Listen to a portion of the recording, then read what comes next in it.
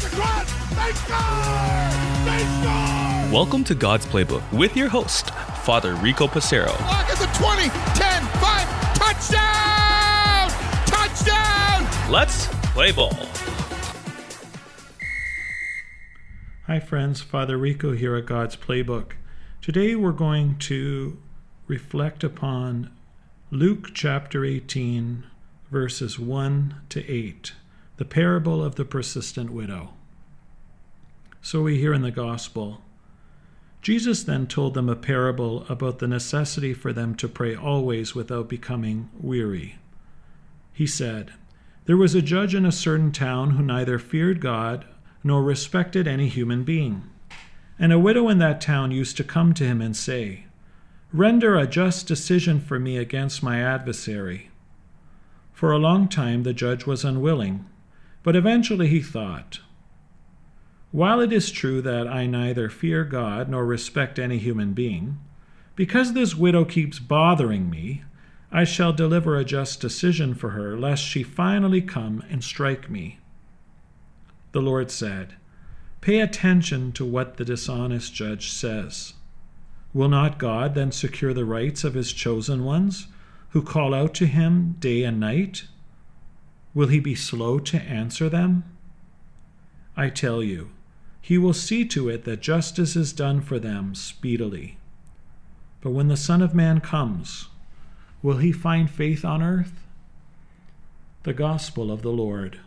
Praise to you, Lord Jesus Christ. Friends, this is one of my favorite stories in the Scriptures. A gentle reminder that the parables are made-up stories by Jesus to support a common theme or a moral that he's trying to teach us.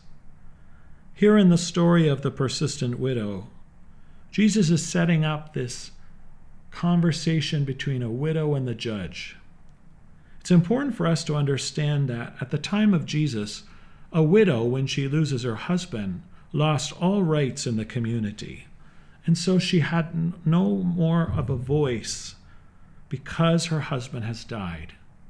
If she had a son, then some rights would remain. If not, then the widow would have lost her place in society. And so in this instance, the persistent widow is standing up for herself. "Render a just decision for me against my adversary." Nobody is speaking up for the widow. She has to speak up for herself. She's seeking justice. How many times in our life, friends, do we feel the same way? How many times have you been asked to stand up for yourself or someone else, and perhaps you might feel unheard? Have you ever been frustrated by that situation? Why won't they listen to me? Where is justice? The widow, like ourselves, had a choice to make. Is she willing to continue to persist in her fight for justice, especially against her adversary? Are you and I willing to fight for ourselves, to fight for others, to fight for what is right, even when at first it might seem like nobody's listening? It is the persistence of the widow that moves the judge. But let's focus on the judge too. We hear the judge say, "While it's true that I neither fear God nor respect a human being, it's because she keeps bothering me." His motivation is in the wrong place. If he's a judge, he's been entrusted by the courts, by God, to have authority over people and to help them. Judges make promises to rule in the ways of justice, not for their own gain. And yet he acknowledges that he's not afraid of God, and he actually doesn't care about people. He's just functioning in the role of judge. And yet he's just annoyed by the woman, wants to judge in her favor as a result of her persistence. How many times are we like the judge? How many times have you and I been this cowardly? How many times are we resistant to get our hands dirty and our feet wet can't be bothered by other people's problems. That's their marital issues. That's that student's problem. That homeless person should go get a job. We try to rationalize our lack of action by suggesting other people should fix their own problems. And yet, how many times does Jesus ask us to be his hands and feet, to help people, whether it's in an official role like the judge in the parable, or perhaps in unofficial ways? Maybe we've gained the trust of these people coming to us for help because of who we are. Maybe they see God in us. Maybe they're seeking our advice.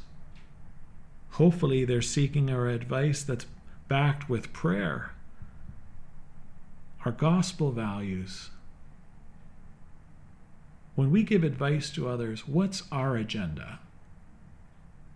Am I only helping somebody to get rid of them so they stop annoying me? Am I willing to help my brother or sister because it's the right thing to do? Am I willing to help someone even when I don't benefit as a result of that action? Does not the joy we feel when we help someone sustain us in our daily life? Are we not at times shifting from being the widow to the judge? Just as quickly I find myself as judge, in other situations I find myself as the widow, relying on others to help me. The judge has to make a decision. And while the agenda is in the wrong place, sometimes that's true of us too. We do things out of duty rather than desire. We move because of annoyances rather than an opportunity of grace seized in the present moment. I think Jesus gives us this parable because it speaks to daily life. I don't know about you, I know I can certainly relate to this. Sometimes it's the squeaky wheel that gets the grease. And yet, whatever our motivations are, we should always be inspired to do the right thing. I shouldn't be too busy. Just like in the story of the Good Samaritan, I should recognize the need in another and be willing to do my part to help. First and foremost, to pray for that person and their situation, that it can be resolved in the way that God wants it to be. I should pray for the strength and courage of the individual to be able to fight for themselves. But also I need to be willing to do my part to see what I can do to bring justice to a particular situation. Jesus uses the widow to remind us that we need to be persistent in prayer. When we ask God for things, we know that God is always listening, and he wants what's best for us. Thy will be done on earth as it is in heaven. We need to recognize that God gives what we need, not necessarily what we want. I want to win Lotto 649. Lord, if you let me win millions of dollars, I'm going to give the church X amount of it.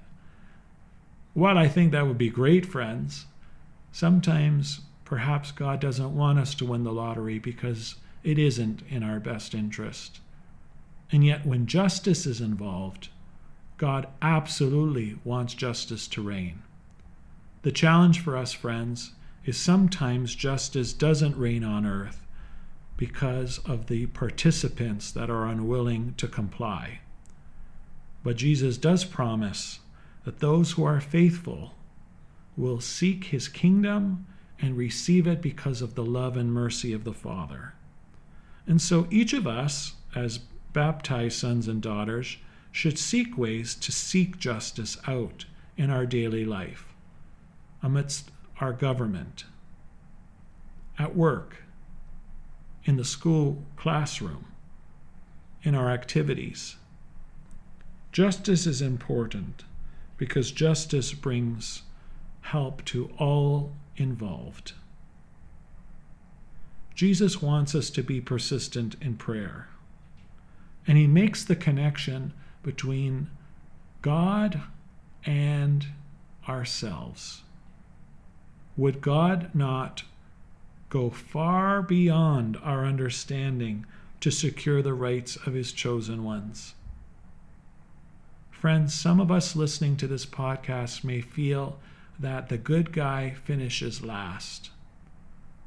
You and I might be doing the best we can to live a holy life, and no matter what we do, we might find ourselves holding the short end of the stick, and can certainly relate to the widow that nobody is listening.